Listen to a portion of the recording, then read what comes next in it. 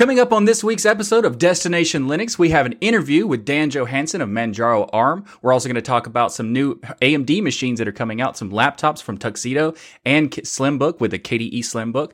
We're also going to talk about bug reporting fragmentation and is there a way to solve the bug reporting issues that exist in, well, all computing projects and everything. We're also going to talk about a beta release of TuxKart because we just love open source games because it is just an amazing thing. And also community feedback. We're going to be covering that as well as our tips and tricks and software picks. All of this and so much more coming up right now on Destination Linux. Welcome to Destination Linux with the road going to somewhere and a penguin. Boom. And a penguin. Shows up. Yeah. Hey, Tux, what's up? Hey, Tux, what's up?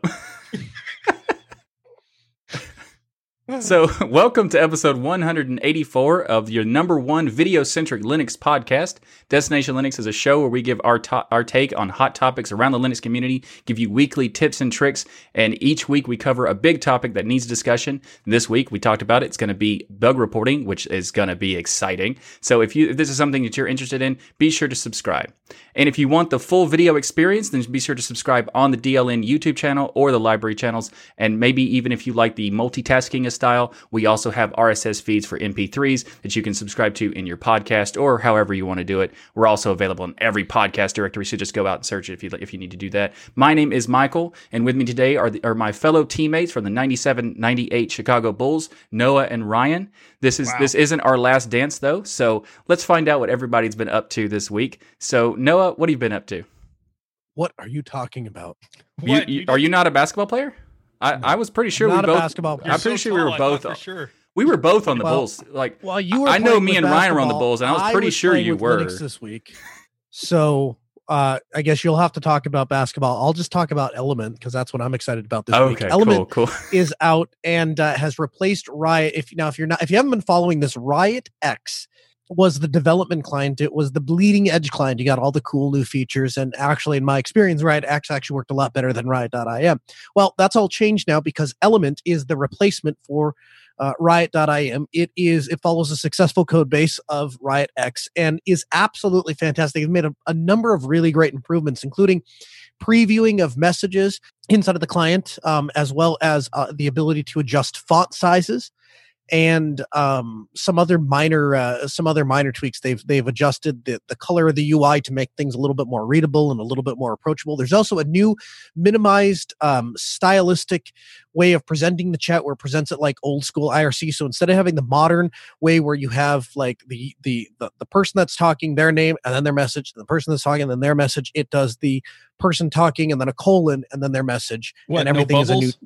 Yeah, no bubbles. Right, exactly. Yeah. And, at first I was like, well, I don't want to do that. But bubbles. Honestly, what makes it nice is you can then close the client and just have like maybe 2 or 3 inches of it up at the very top of your screen. And then the chat just kind of scrolls and it's just there all day. So I've actually been really enjoying that. But yeah, if you haven't done so, I highly encourage you to install Element. I understand that there is some delays in getting Element published to the Snap Store. So right now what you have to do is go to element.io and follow their guide for adding a PPA to get Element installed, but it's definitely worth doing so. Very happy with the new update to Element. Yeah, I mean, I'm glad that they've done a lot of improvements to the overall experience and also no longer call it Riot. That's a good decision. So, Ryan, what's been happening in your week? Well, for those who can see the video, I'll show you what's been happening in my world. Look at it. Now respect it.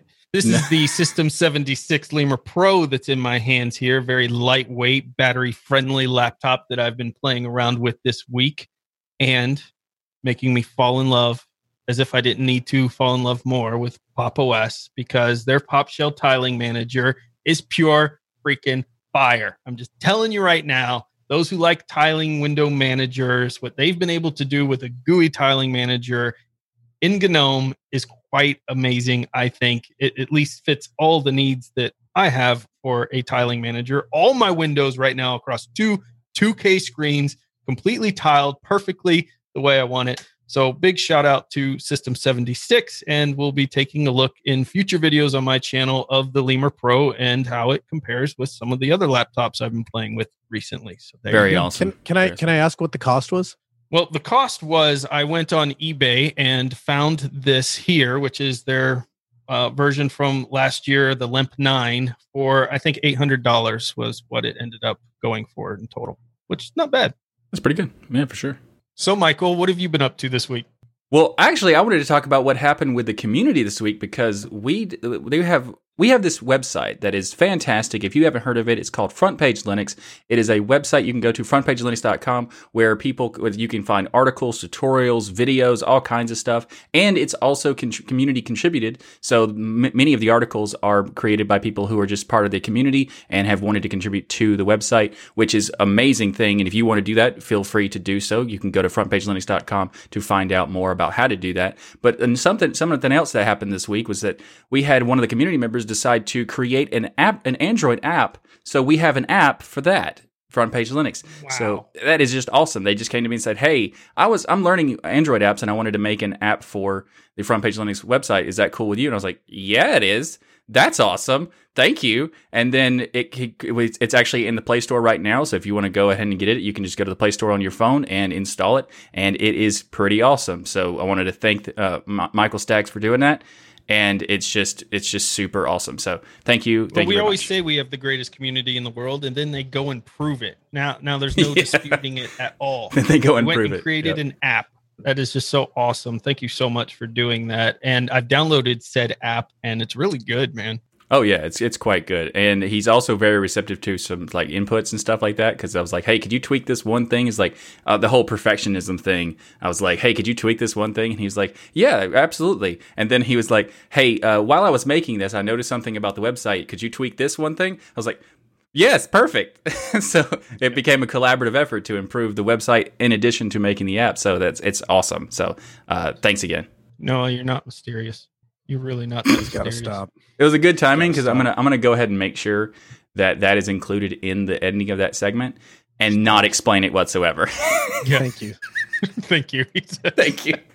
This episode of Destination Linux is sponsored by DigitalOcean. DigitalOcean offers the simplest, most developer-friendly cloud platform. It's optimized for managing and scaling apps with their easy-to-use, intuitive API, multiple storage options, integrated firewalls, load balancers, and so much more. Now, I know there's somebody out there asking, what does that mean? No, I'll tell you what it means. It means that when you work at a company like Altispeed Technologies, and we are going through and we're saying, hey, we want to use easy appointments to schedule all of our stuff. And then we want to host our own version of Matrix, and we want to use that for our communications backend. And then we want to host OS Ticket, and we want all of this stuff to work together and tie together, but we need it to be secure, and we kind of need it to be like an online office, but not really accessible to the rest of the world, but accessible to us. You know what DigitalOcean does?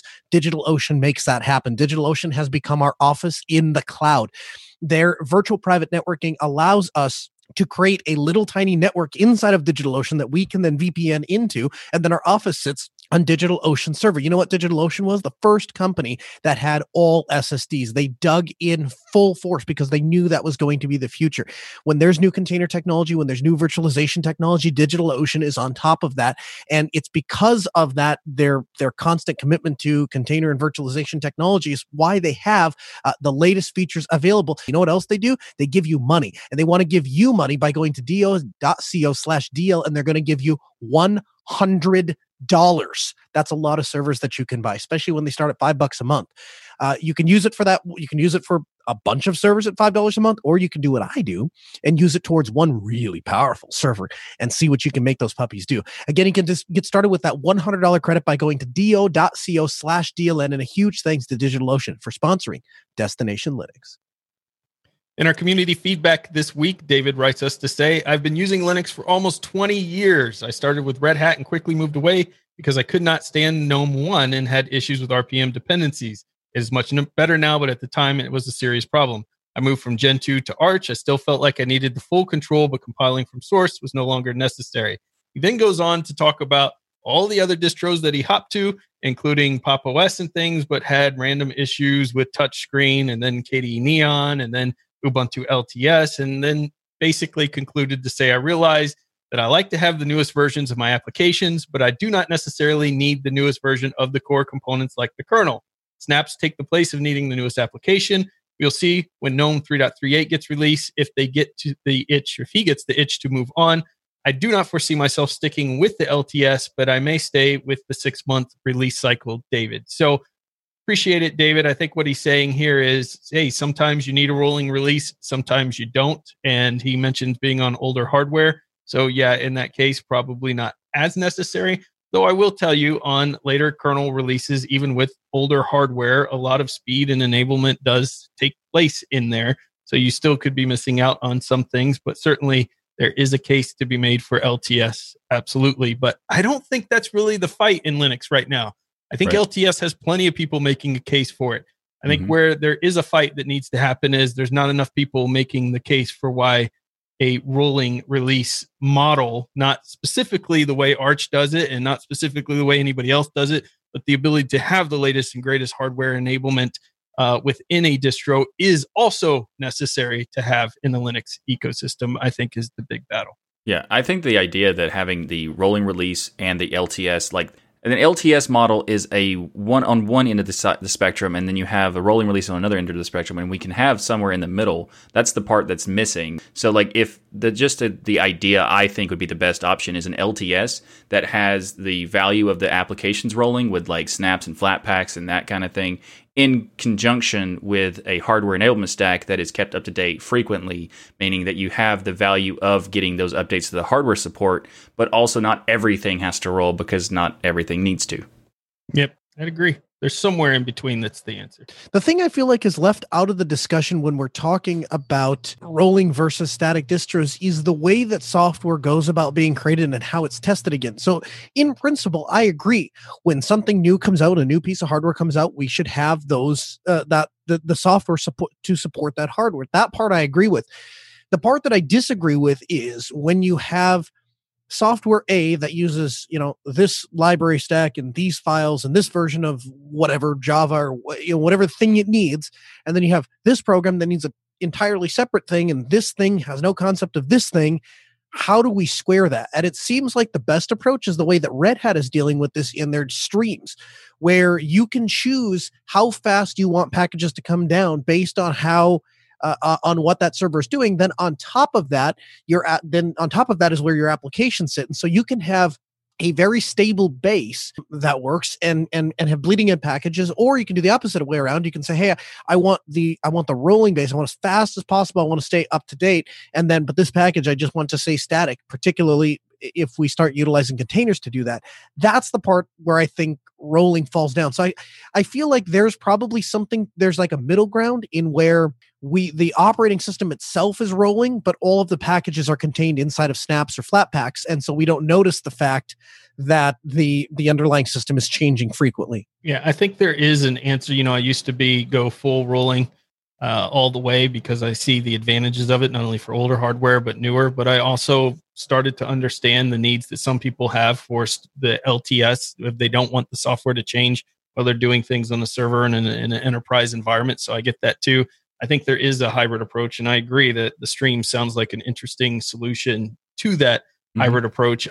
One of the things I think we definitely need is better software for the hardware support out there, and whichever way they decide to accomplish that, I'm just glad it's up for discussion nowadays, whereas it kind of wasn't before. And a lot of people seem to be stuck on this idea that let's just keep everything old. And I don't think that progresses Linux forward. Yeah, I think I think those are both good points, and the stream is an interesting approach. I just think that we need to have someone trying to focus on meeting that middle ground, because we currently have a lot of work on both ends, but not trying to go for that middle. And I look forward to seeing if the streams can be applied to Fedora or something like that. So we would like to welcome Dan Johansson to the show. Dan is the project lead and co-founder of the Manjaro ARM project. If you've used a Pinebook Pro or a PinePhone now, or really any ARM device with Manjaro, then you are familiar with his work. So in addition to all of this, Dan's day job is setting up IT systems for the blind and visually impaired, which is amazing, and all around just great guy. So welcome, Dan, to the show. Thank you. So first of all, let's just get started with the most natural question that first has to be asked is, how did you get started into Linux? I first started with Linux when I was getting my education back in 2001 or 2002, where I started setting up a Red Hat server for a firewall. So that was back when Red Hat 6. So that was all command line. Nice. So back what then. was it about Linux back then that made you decide you're going to stick with it? You set up a Red Hat server, so you made Noah happy there. What was it that made you go, hey, I'm going to keep going down this path? Well, I didn't stick with it back then. That was Gotcha. just for my education, for getting to Understandably. set up the firewall. Yeah. I heard about Linux again after a few years with Mandrake, Mandrake, and it's then everybody. later on again with Ubuntu. Mm-hmm.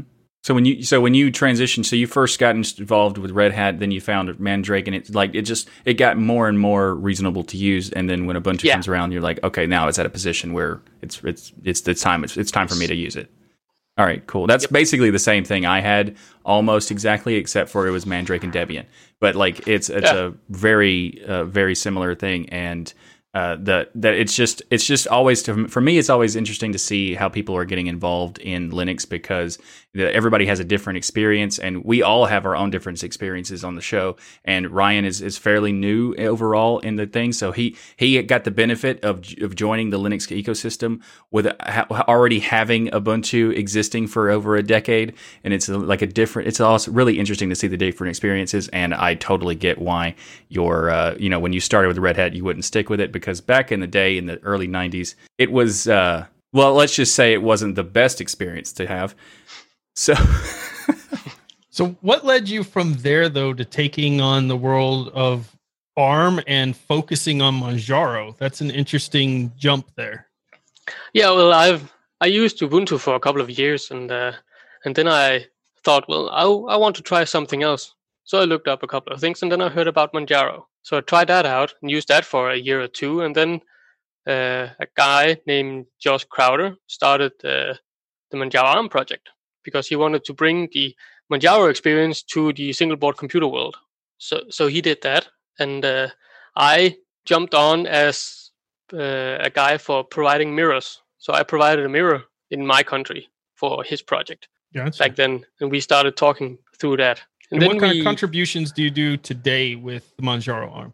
Well, I package software, manage the repo, and I create the images and manage to maintain the tools for creating this stuff. Wow. And we could go ahead and we probably need to address this in the terms of because it's going to be probably commonly asked question if we don't.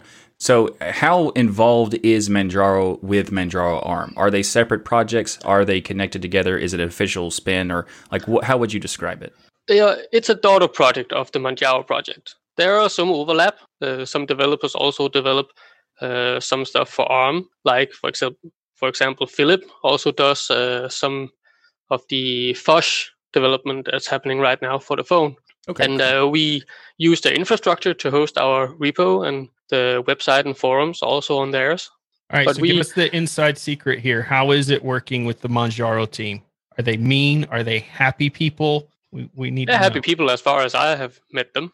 Yeah. I met them a couple of times at FOSDEM, so. Very nice. We knew the answer to that already. It wasn't a loaded I like question. how Ryan is like, let's get some dirt on this. Yeah, let's get some dirt going. I'd like to ask you a little bit about hardware. Obviously, there are a number of different hardware platforms out there, everything from Raspberry Pis to very specific ARM infrastructure devices built for very specific industry purposes.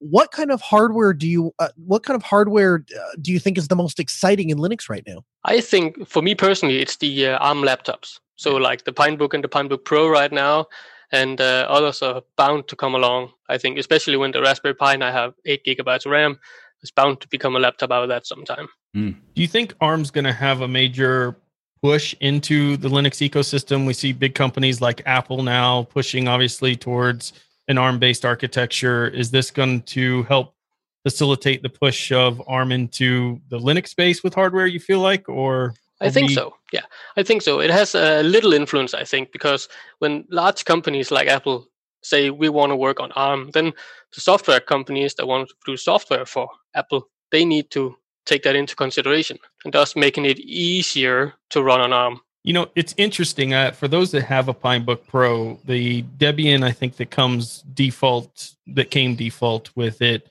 was okay, and you got a pretty decent experience with it, but when I went to the Manjaro ARM, it was like a whole new world opened up of software, the speed. It just seemed so much more I don't know. It felt like it belonged. This is the operating system that belonged on the Pinebook Pro to begin with. And obviously, I'm a fan of Manjaro to begin with, but it had nothing to do with that even. It just really felt more like a complete ecosystem for this device. Tell me about that. Did you guys just decide, hey, these are the features we want and throw it all in? Or did you have a plan from the beginning to really make this thing sing for the Pinebook Pro? What we wanted to do was make it be the best that it could using mainline and upstream software mostly. So what we're doing is we're using the kernel that is pretty in line with mainline. We recently switched to pure mainline kernel, but and also the Panfuzz driver, which is the GPU driver, which is also from mainline, and using mainline Mesa for the GPU driver. So is that what helped make it feel snappier? Was you were actually enabling all of the hardware within the Pinebook right off the get? Yeah, because the Debian used the proprietary blobs for the Mali driver is proprietary, and that is some 32-bit userland also, which also has something to say about the speed. Absolutely. A little bit. And then, of course, the kernel that Debian used was an old 4.4 kernel, I think. What ARM-based hardware do you want to see come to Linux in the future that you could like maybe work on for Manjaro ARM? Like, what do you think would be like the most exciting to come to Linux? I would like to see proper ARM desktops, really. Interesting. You can like a full. You can put an ARM desktop. sock into You can put an ARM sock into a mainboard and expand it with RAM and PCI slots and all that, and just use it as a desktop. Interesting. So we've seen Intel and AMD dabble in the ARM ecosystem, making some variations of single boards and things that haven't really been popular. Do you think that's going to keep the adoption? I mean, obviously they have some investment in kind of staying away from ARM and pushing their own architecture. I mean, who's going to bring that? Who could bring that to the desktop experience in Linux from a CPU manufacturing standpoint? I think Apple's push is actually going to push this a bit forward, making companies like AMD much more inclined to try and get more ARM CPUs out there. Interesting. But a company to do this, I don't know who would really want to take it on as a desktop SoC. Maybe a Qualcomm or something like that in the future? I don't know. We'll see. I haven't worked much with Qualcomm, so... Yeah. What help do you need in the Manjaro ARM project right now? How can people get involved if they like what they're seeing, if they like what's happening? What can they do to support ARM? I would mostly say volunteers, test out the software, report bugs when you find them, and even write documentation. Our documentation is not that great yet, so all help for that would be welcome. That makes sense. And where do people go to get involved to do that if they want to help write documentation, for instance? That would probably be the Manjaro forum. Manjaro forum? Yeah, that's where we communicate most with our community. So they have a special section for the Manjaro ARM on that forum? Yeah. Okay. We do. And then, of course, donations are always welcome. Yeah, absolutely. You got to fund it. So where can people learn more about Manjaro ARM? Is there a Manjaro ARM based website, or is it like kind of connected to the main website? And how would you promote? You want to send people to find out more? We have a section on the proper website on manjaro.org where you can download our images and stuff like that. And we have a section on the forum where you can post about Manjaro ARM specific problems or any other issues you have. We also have our matrix rooms. We have a public one, and which I call public, but it's actually just unencrypted. And then we have an encrypted one just for lols. Just if you wanted to try that out. I like it. Yeah. And then we have a Mastodon account as well, where Nice. people can contact us. Okay, we'll have links to all of that in the show notes for anybody who wants to learn more about Manjaro ARM.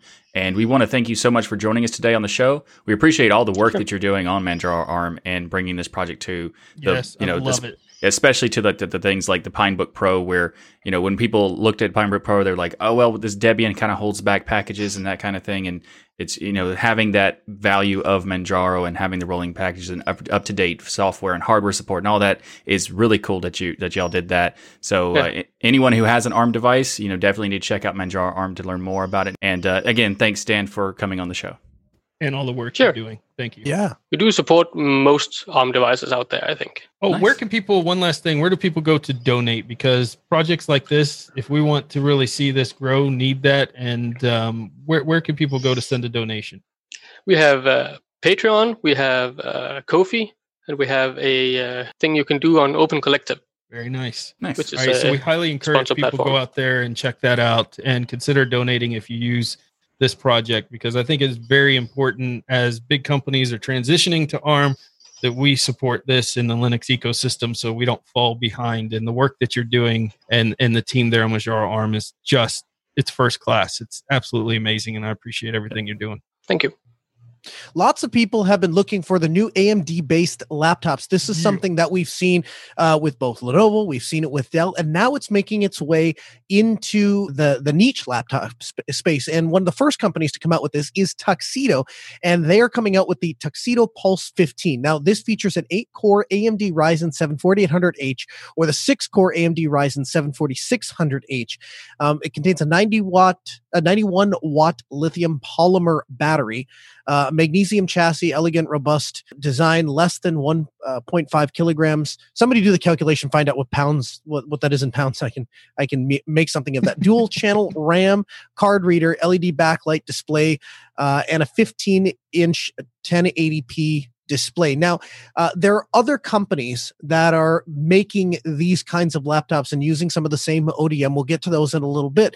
But I think what's important here is that we are continuing to provide competition inside of the laptop space, not only just for different manufacturers making the laptops, but now we're actually starting to leverage some of these new processor technologies. And so whereas Ryan has been excited for many years on the desktop and what Ryzen's been able to do for the desktop, we're now entering the age where this is going to start to happen in laptops. And I think what you're finding is very positive reception for these machines that have come out. The AMD laptops that I have seen that have been released, again, by Lenovo, by Dell, have had really good results. And so we have a very high expectation that laptops like the Tuxedo Pulse 15 will be very well received. The other thing is, as I was digging into this a little bit this morning, interestingly, though, it's still going to lack that Thunderbolt connection because I believe it's a licensing issue with Intel and Apple. So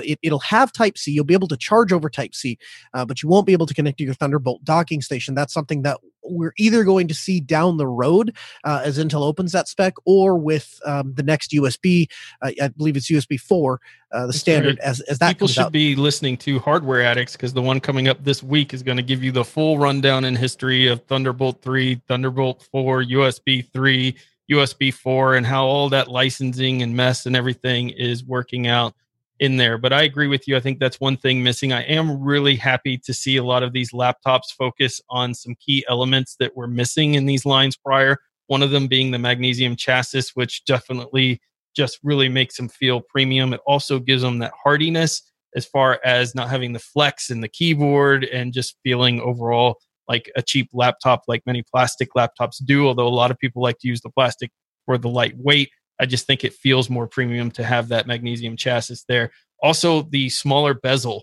This is it's almost an immediate giveaway to a cheap laptop if it has a 1-inch thick bezel going all around the screen. And you can see with these later laptops, they now have the smaller bezel going around, much like what Dell did with the Infinity Edge, which I'm telling you, as strange as it sounds, gives you a better experience in your viewing when you don't have the big bezel there. It's weird, I know, but maybe you're just spoiled with it.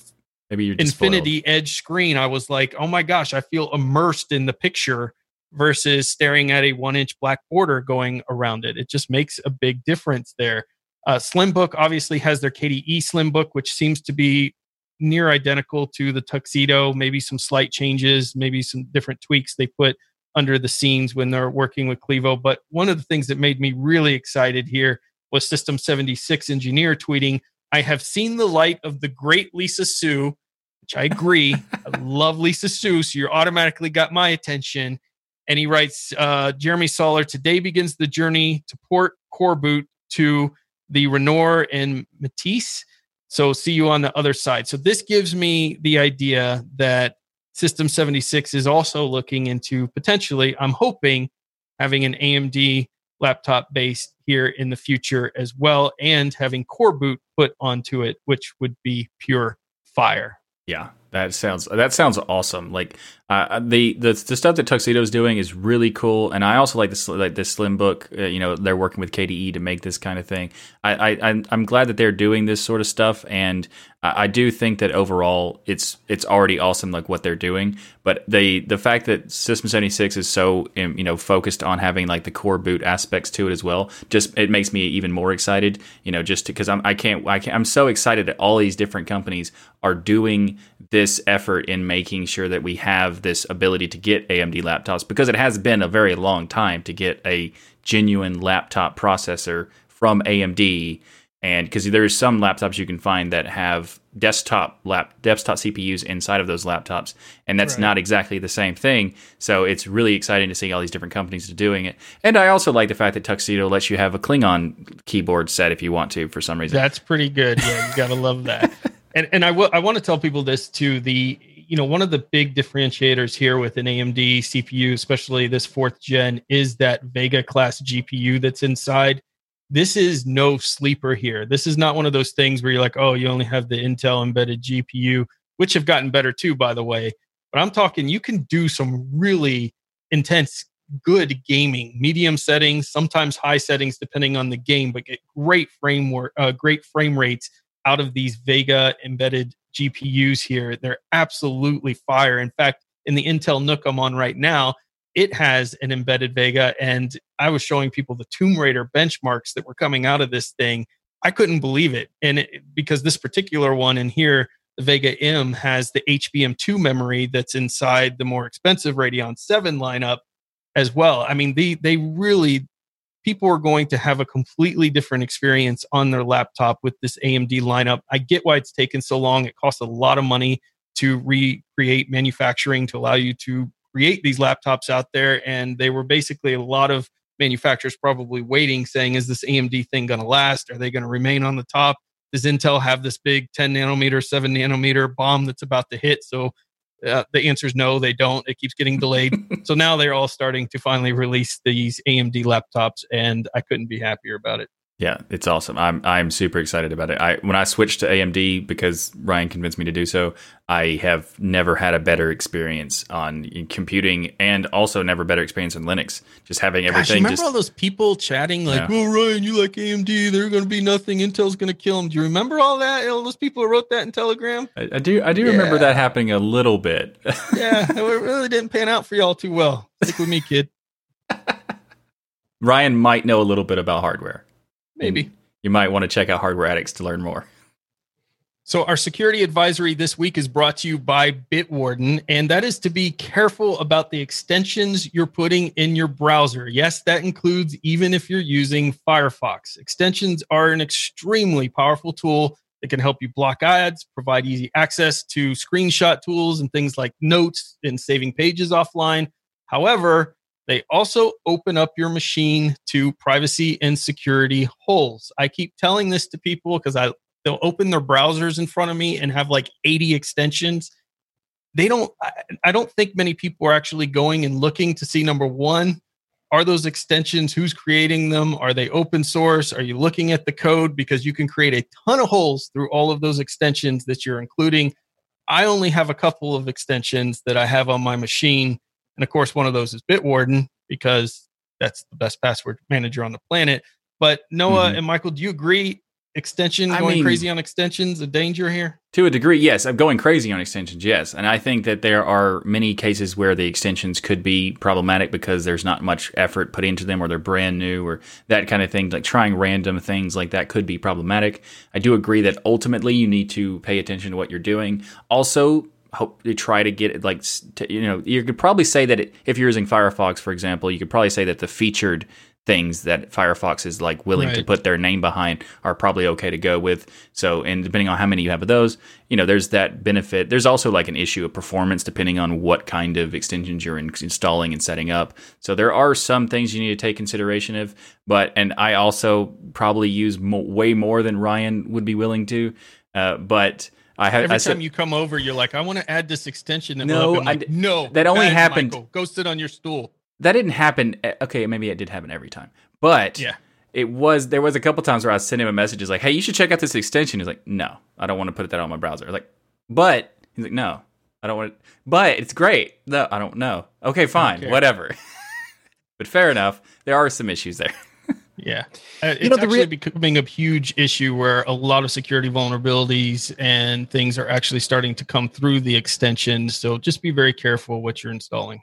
One of the things that I have found very, very useful is when you go to addons.mozilla.org, I don't know the details of this, but I can tell you that there are some extensions that Mozilla tracks with for security vulnerabilities, and then other extensions that they don't. The way I know that is I went to install an extension of mine, and right in the Firefox browser, right when in the add-ons, it said right on addons.mozilla.org, hey, this extension is not being tracked, so make sure you trust the source before you install it. Whereas Bitwarden, for example, you don't get that message.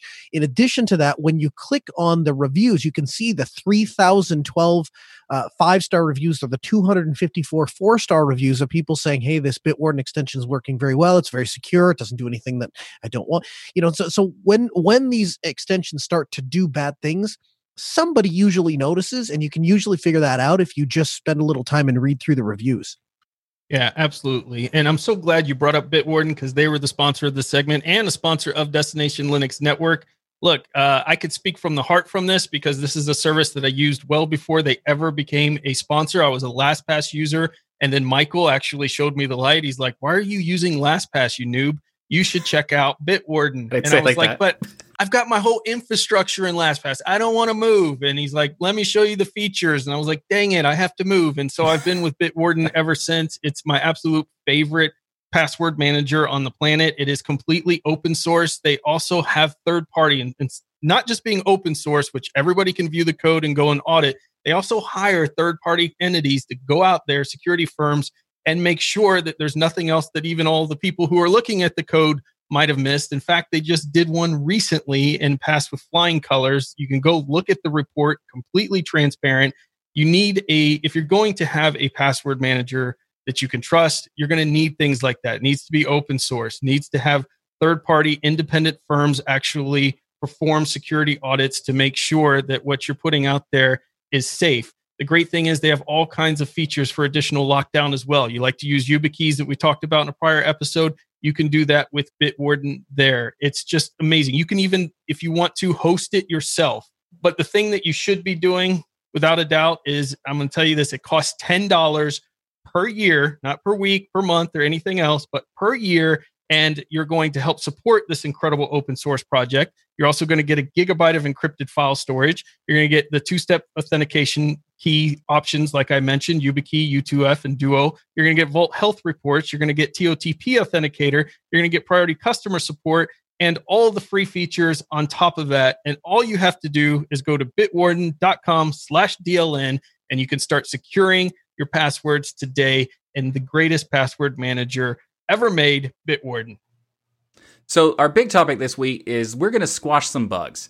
We're going to talk about how often do you personally open bug reports? I try to do it on a regular basis as I come across bugs. Mm-hmm. But this week, the last couple weeks recently, I've been opening a lot of bug reports, and I've been extremely frustrated with the entire process. Like, I want to punch my beautiful new screen because of the bug reporting process. Well, let's go ahead and just address that. Bug report systems are confusing. I mean, they're confusing in general. Like every platform has problems with bug reporting systems, but Linux even more so in certain cases because it's so different, like fragmented in different places. Of like the way that one project does it is completely different from the way another project does it. Some people will want to do it emails, some want to do it with a forum, some want to do it like an actual bug reporting system. Like there's so many different variables that it just kind of becomes too much. And also, actually, there's some distros that have been changing how they're doing it in the past couple of months, like outright completely. So it just gets even more so. But bug reports can't get closed without people sending them. But you also need to have people reading them. So you need to make sure you're using the correct method that the distro wants to use them. So we need to have some kind of approach where we make it as easy as possible to, like, for example, why is it that you can't go into your system and just type in bug on your main menu and get a notification of like, here's how you send the bug report? You have here's an app. Yeah, here's an app. You just why can't you just go into the system and say, here's the process, and you just type it like, I want to send a bug report, or I have a problem, or something like that allows you to just send that data. But for some reason, they don't really do that. They don't give you that option at all. Like, you have to know that a bug report is a thing, that even a bug, you have to know the term bug first, really. Because if I have a problem, you can't just type in like normal language. You have to know all these things, and you have to go to the website. You have to go to the bug report section. You have to go to see how they want the policy to set up. Like, there is a problem. Open a terminal and type in a command, which takes out every new person ever opening a bug report. Sure. So, I mean, there's just so many. Ubuntu has a dedicated web page where they talk about reporting bugs. Fedora uses Bugzilla. Pop! OS uses GitHub. A lot of these require you to create sign-ons and register and do all of this work. And really, we make it really difficult for people, and we hear from every developer saying we want more bug reports. Then why do you make it so difficult? And then on top of that, let me tell you something. The people they have monitoring these bug reports on a lot of these projects make me want to scratch my eyes out. Like, they will reply to things. Like, I generally will create a bug report, and then I actually provide the solution of how it should work within there. And then I get responses like from Anaconda that says, well, this is not a current issue. What does that mean? It's a current issue. I'm facing it. It's on the latest edition. You close the report with not a current issue.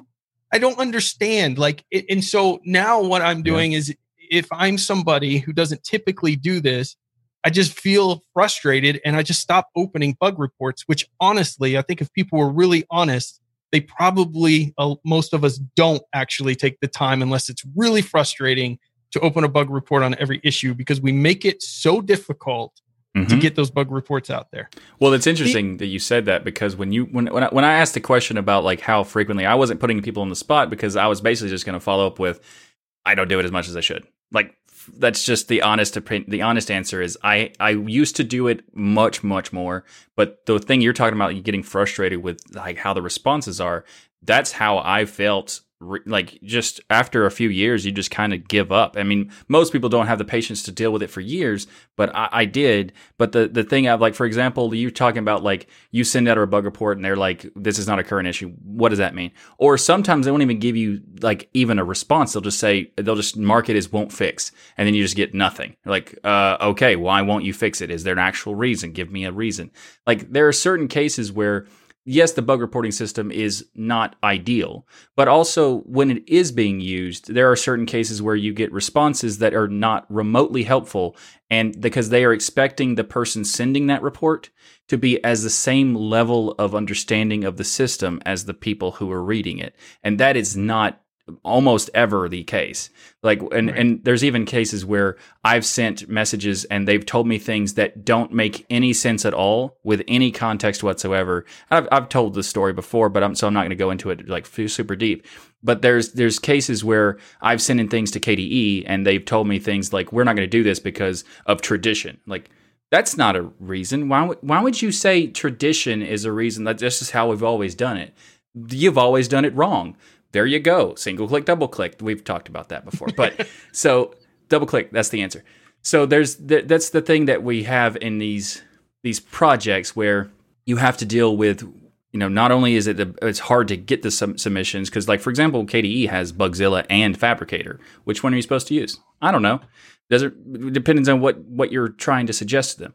That kind of thing is not necessarily just picking on KDE. That's just the one obviously people know that I'm a huge fan of Plasma and KDE, so I'm involved in that a lot.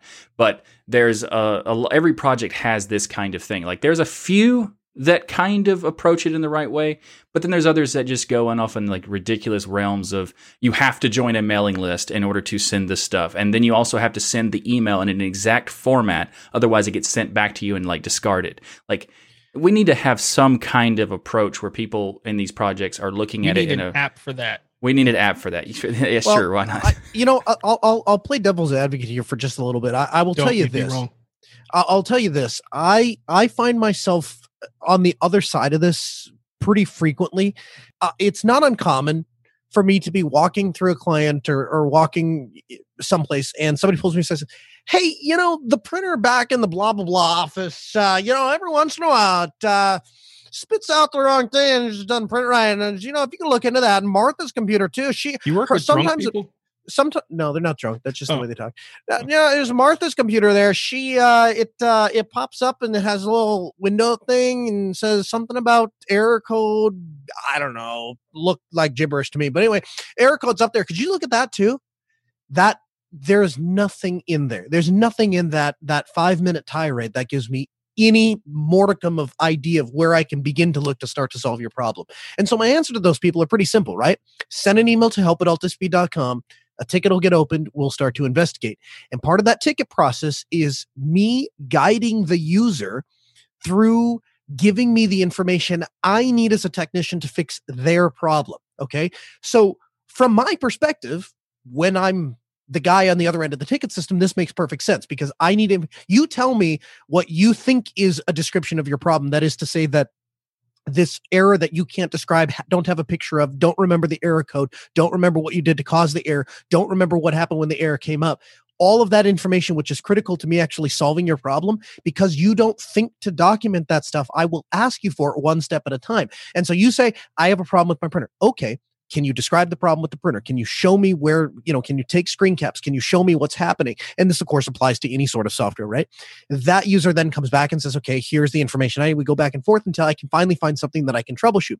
The problem as it relates to bug reports is twofold. First of all, understand that in my business scenario, I am kicking it back to the user because the user is paying us to do a job and I need information from them to make that happen. In a bug report scenario, though, to a certain extent, if you're the user of a particular piece of software, I think a lot of users simply bail on the software when the software doesn't live up to expectation. And so the concept that the onus goes back to the user to solve their problem. No. That user, I think a lot of times feels like they're just doing a favor to the developer. Hey, by the way, just wanted to point this out that your piece of software, you didn't do your job right. This thing doesn't work. And I think that's the perception of the user. I think the perception of the developer is user is whining about something. I need more information to fix. And so then they kick it back. Well, can you send log reports? Can you enable debugging? Can you do this? Can you do that or whatever? I really wish they would kick it back in your scenario and say, well, if you want me to solve this, I need this, this, this, and this, so that I could actually go and get that information for them versus getting things closed on with obscure things like not a current issue. I think good developers do that. Noah, I get what you're saying, but this is the problem is that there's nothing here in the bug reporting system across Linux that is unified or that any new users or even experienced users really get or understand. And what does happen is exactly what you said. And I see it all the time, all over forums, all over Telegram. The second they get mad with a piece of software or a distro, instead of filing a bug report because it's so obnoxious and they don't want to wait, and they've probably had so many experiences where nothing gets done with it anyways, they distro hop or go to a different piece of software. If you want to stop that and we want to stop having all the fragmentation, I think one place we could focus our attention on that would help, not fix it, but help, is to actually have a universal app for bug reporting that everybody agrees in Linux. This is the bug reporting system that we use. Here's the information that we need from your system in order for you to follow that. And boom, we actually, because developers are asking every time we interview them on the show, what do you need? I wish more people would open bug reports. Great. Every time we open bug reports, they get closed for obscure reasons. So there's got to be a solution here somewhere in the middle. I get where you're coming from. At the same time, I feel like to a certain extent, developers have this view or this mentality of they start from the premise that they did everything right. And so if you're experiencing a bug, then you have a problem. And if they have time, they'll lend their time to solve your issue. And I think the perception from the user is that a developer made a mistake in their code. They tried to point that out. Now the developer is putting onus back on them. And so I feel like there is this dichotomy that eventually leads to a developer going, that's too much work. I'm just not going to fix it. And I'm not going to take 2 hours out of my day to explain to this noob why this is not possible or why that can't be fixed because of all what Elementary did to try to resolve that is that I believe if you pay for Elementary or do a certain donation, or maybe if you're a patron of a certain tier, you actually get, if you file a bug report, a guarantee that you're going to have them look at it for like an hour, I think, and provide you information back on the bug. So now they've created another way to monetize, which is good for them because their time isn't free. And the people who are submitting bug reports have, because they've paid some money, actually have more incentive to stay and hope that the bug report, you see what happens with it and get it fixed versus just hopping to a different distro. I'm okay. Like we were talking about last week, Noah, the difficulty in finding support and being able to pay for support on certain distros. I'm okay with a paywall being part of this too. I mean, you need a free option because a lot of people can't afford it. But if you want to have a paywall where you say, hey, everyone who's paid $30 this year can have a little bit more of an emphasis our developers will have on looking into your bugs, this would be fine as well, because I think they're going to get more bug reports. They're going to get more quality bug reports, and people aren't going to just switch distros. You know, I tell you what, Ryan, if it were up to me, if I file a bug, I would love it if there was just an option of they just replied with a price. Just give me a price. You know, if something doesn't work and I want that thing to work and you reply and say, hey, it's $700. That's what it's going to cost to pay a developer to fix it. $1,500. That's what it's going to pay to pay a developer to fix it. There are so many times I'd be like, accept PayPal, pay, done. Okay, great. Let me know when it's done. You know, I would love for that to happen. And I'm sure you're in the same boat, would love to support that maybe not financially. $1,500, but sure, I absolutely would. Well, it depends on what it is, though, right? But seriously, though, it depends on what it is, right? So let's say, for example, there's something that fundamentally enables us to do something on the show that we weren't able to do, like the marking thing that Michael got. You know, those kinds of things. Depending on what the bug is, and depending on what we plan to want to do with it, it would be great to be able to just go, hey, that thing's fixed. I'll pay you the money, and then I have that feature, because that's what will cost us to have professional broadcasting software anyway. So if we invest in the open source part of it, that's great. And then everybody else gets those changes as well. So I think there are people out there willing to do that. I think it comes down to, we just need a better system. I agree. And I think that this is a great opportunity for certain distros to monetize certain things. For instance, Pop! OS now has the ability for you to go and donate, and it's a yearly donation where they take it out in a year's form. So if you donate $1, it's like $12 a year. But that's it. There's nothing I'm getting back, right? I know I get to use the fantastic distro, and that should be enough. But let's face it, people want something when they're spending money. What if instead I spent $30, $40, or I spent $50 that year, and I got a forum that allowed me to submit ideas and issues and things that I had some priority to it? That would make me more likely to probably put some money into that pot than just saying, hey, donate because you just really like the project. It's just a thing. So I think there's a monetization factor to this that could help as well. But even outside the monetization, we need something that's universal to say, when you go to Linux and you run into a problem, new user, type in bug, you'll see an app, you click on it, doesn't matter what distro you're on, that's going to grab a system report. You can go and add in what your steps you were doing before, and then you hit send. And yes, maybe somebody's not going to look at it immediately, but if they get 7 reports on the same application having an issue, that probably should trigger the developers then to go say, hey, we need to look into this issue. 7 people have sent us this report through our universal app on this exact same issue. That's my thought. Yeah, I agree with that. And I think it's interesting because both the developer's perspective and the user perspective, they're kind of like butting heads in a way. Like they kind of don't necessarily mesh well, and it takes both sides to kind of consider that there is a problem that needs to be addressed. And I think the problem really that I see is that when the projects need to look at in the sense of the people who are sending these bug reports, maybe they're experienced, maybe they're not, but you should always respond to them in a way that assumes that they're doing it with the best intentions. And sometimes these responses are just kind of dismissive, and they don't really, put much effort into doing it because it's just one person having this problem. It doesn't matter. But I do think that the idea of creating a method where that one person that might not matter in this grand scale of how many people are involved could be kind of like, I get why that would be an issue in terms of like spending time and work on this one thing. But the idea of what Ryan and Noah said about the monetary aspect of it, and say, hey, I want to pay for you to fix this. I'm totally happy to do that. So how about a method where some people could pay a small amount for just supporting the distro. Other people could pay us a larger amount to saying, hey, if you pay this amount per month or per year, we guarantee that you will get a response that is, we spent a certain amount of time, or you can guarantee a certain amount of people will look at this bug or something like that. Like some way to address it in a way that you can guarantee someone will be there to help you that, not necessarily in a customer support service where you can call up or whatever, just a level, maybe even have that as another tier. I don't know.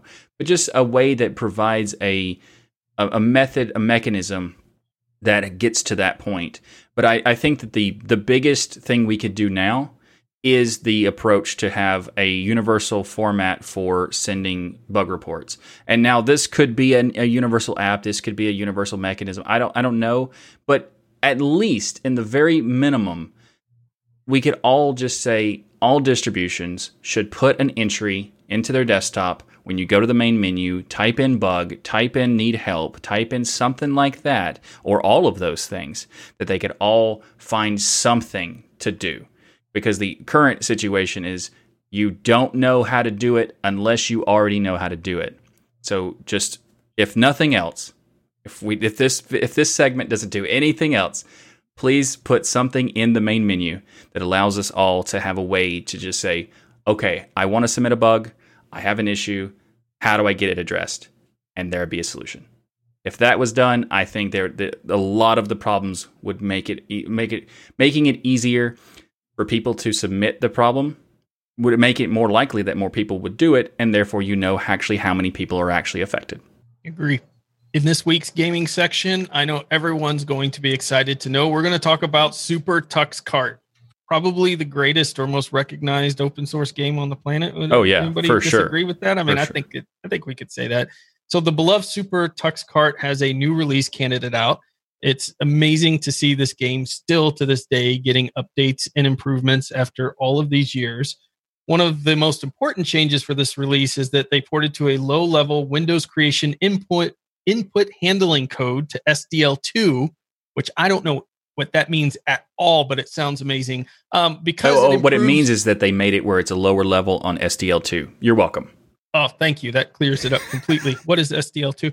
Anyways, it's done. Software development layer, layers. It's a layer thing. You're welcome. Wow, you're a genius. What it does is it improves gamepad support for hot plugging your gamepad in, improves portability to new platforms. They have modern skins, which are new and different and updated, so the game doesn't look aged when you open it up. They've added multiple camera modes, which allows significantly more flexibility to the user to see different angles and things, because you've all been on that track if you've played the game where you kind of get stuck behind a wall and you can't really see anything going on.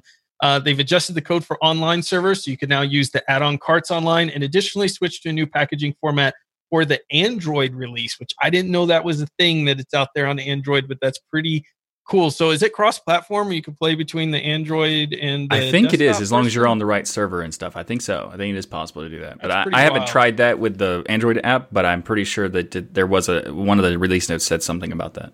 Well, people need to go check out Super Tux Kart. It's probably available in your distro of choices software repository. It's open source. It's amazing. It's fun. It's like Mario Kart, but with Tux and all of the different icons of different distros. It's a beautiful game. Go check it out. And we will be playing it probably on an upcoming, and the date has been chosen, but I'm not going to release it yet, game stream with the DLN crew. It's happening. It's coming in August. Coming soon.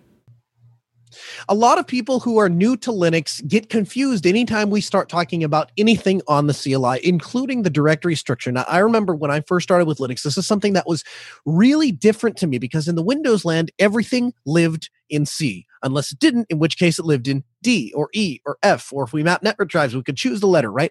And this was a very simple and basic concept that existed inside of Windows. And I remember coming over to Linux and looking and going, so where is the C drive? Where does it start? Yeah. Well, it starts at root. So we have to start there. / that is the top directory of your drive. And over the next few weeks, we're going to go through all of the subdirectories that live inside of the root directory, or /. So the first one we're going to talk about is /temp or /tmp. And of course, the / means root, and inside of root, we have a folder called temp.